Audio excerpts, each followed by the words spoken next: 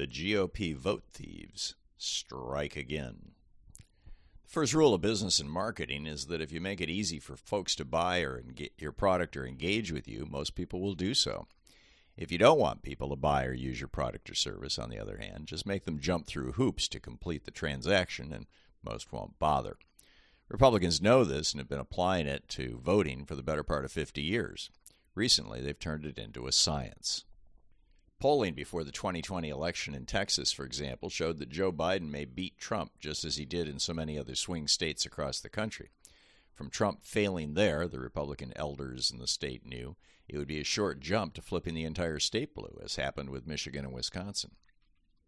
Harris County, basically solid blue Houston, laid out a plan to send out forms to all its residents to qualify for mail-in ballots. It was during the pandemic and before vaccines were available, after all. Making it easier to vote, even during a pandemic, was definitely a bridge too far for the GOP.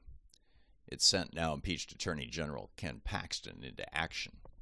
Paxton immediately filed a lawsuit to stop the largest Democratic county in all of Texas from making voting convenient. The state had spent years, after all, driving up the number of hours voters in Democratic parts of the state had to wait in line to cast a ballot, and making it more difficult to register to vote, and they weren't about to let voting become painless. A 2020 study by Northern Illinois University ranked Texas dead last in the nation in ease of voting, with the GOP having put in place a whole series of roadblocks designed to make it hard to register or even to vote during elections. Paxton explained to Steve Bannon how well his lawsuit worked, bragging about forcing millions of Houstonians to take their lives in their hands if they really want to vote. If we'd lost Harris County, Trump won by 620,000 votes. In Texas, Harris County mail-in ballots that they wanted to send out were 2.5 million, Paxton told Steve Bannon in June 2017, adding, and we were able to stop every one of them. Texas's 38 electoral votes were crucial to Trump even getting close to beating Biden, and if heavily Democratic Harris County, Houston, had been able to easily vote in large numbers, it was even less safe to vote during the pandemic in a high-population density city like Houston than in rural Texas. Republicans would be toast.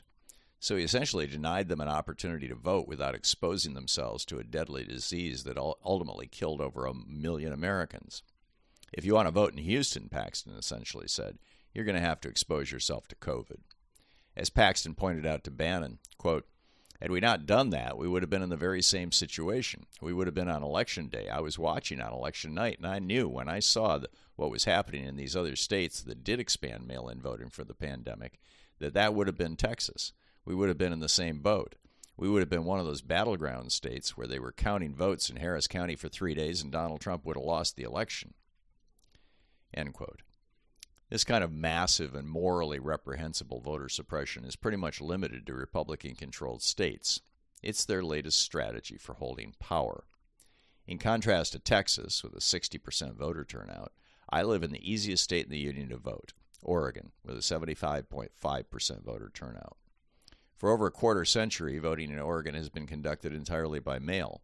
There are polling places in a few government buildings for disabled people, but otherwise everybody gets their ballot in the mail 6 weeks or so before the election and can send them back in an enclosed postage-paid envelope right up to and including on Election Day.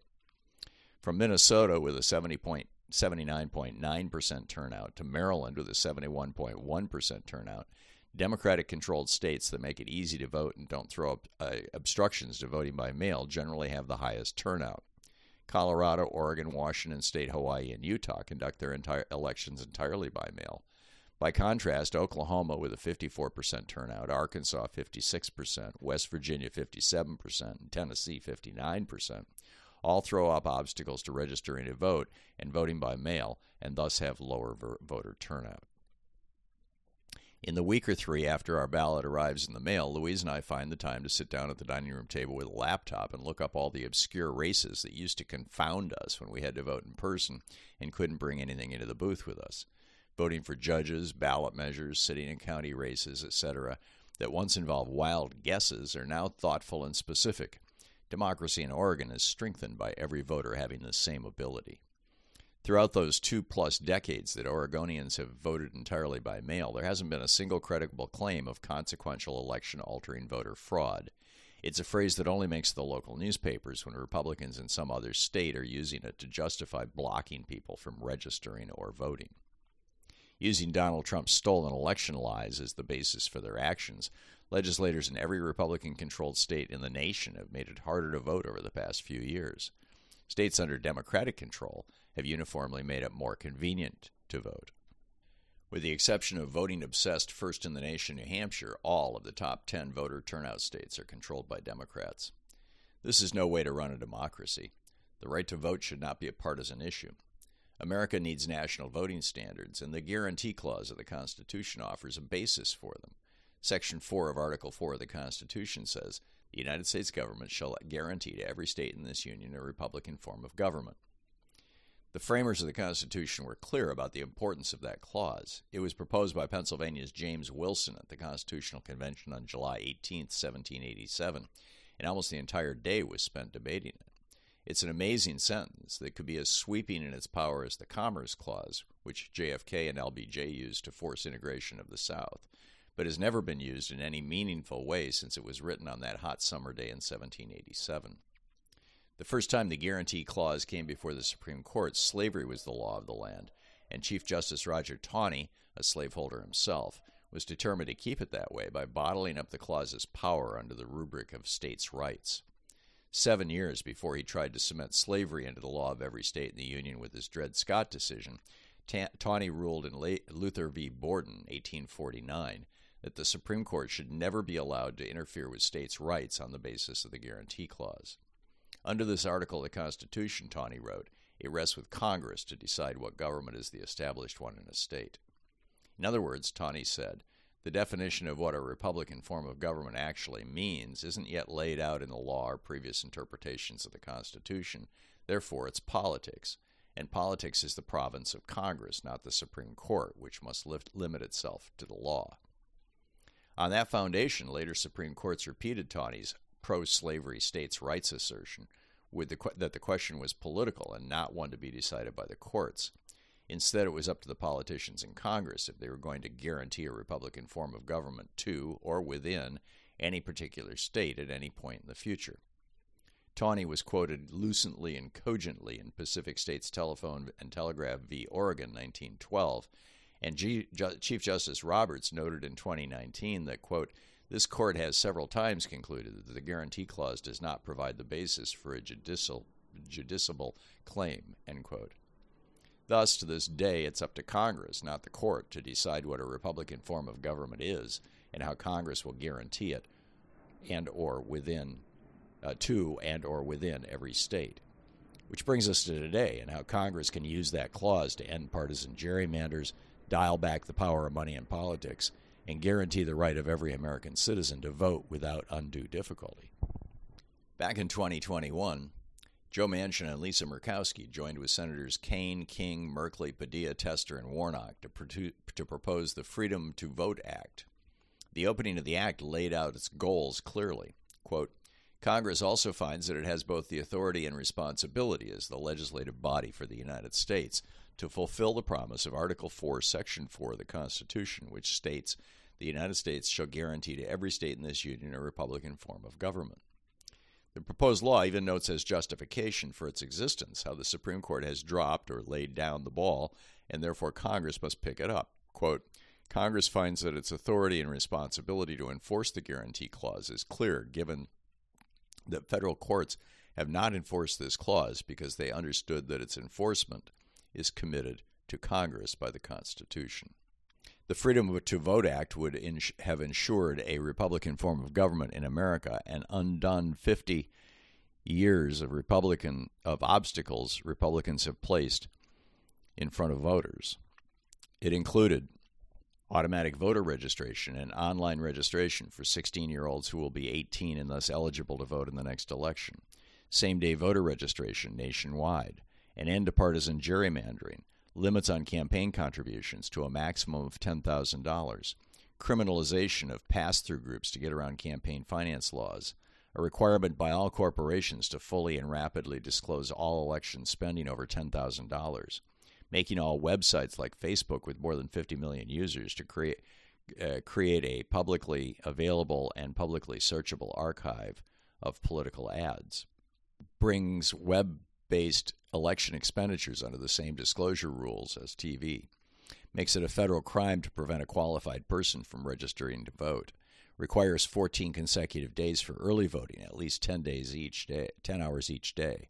Requires easy access to polling places for rural and college campus voters and easy access to voting for all voters by public transportation. Guarantees that all voters nationwide can vote by mail with no excuses necessary. Guarantees that all voters can put themselves on a permanent vote-by-mail list and automatically receive a ballot in the mail.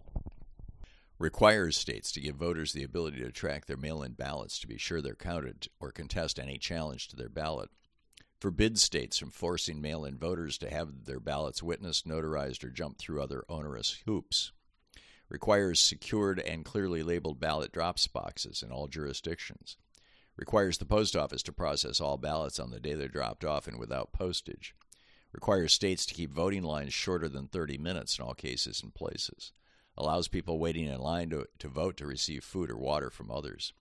Gives the right to vote to all felons who have served their sentences in all states. Prohibits voter caging, where failure to return a postcard gets you purged.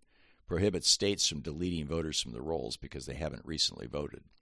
Empowers voters to sue in federal court any state or local officials who interfere with their right to vote. Criminalizes intimidating, threatening, or coercing any election official or election worker.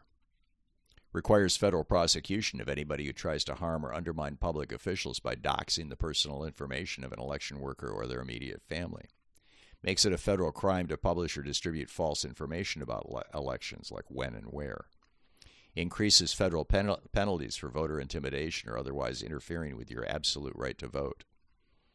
Keeps partisan poll watchers at least 8 feet from voters in all circumstances, including while voting. Requires paper ballots in all cases in all elections. There are exceptions for disabled voters. Requires post-election audits. Provides criminal penalties for any candidate or campaign that fails to fully and immediately report any interactions with foreign governments. Gives lower-income individuals $25 they can use to give to candidates in $5 or more increments.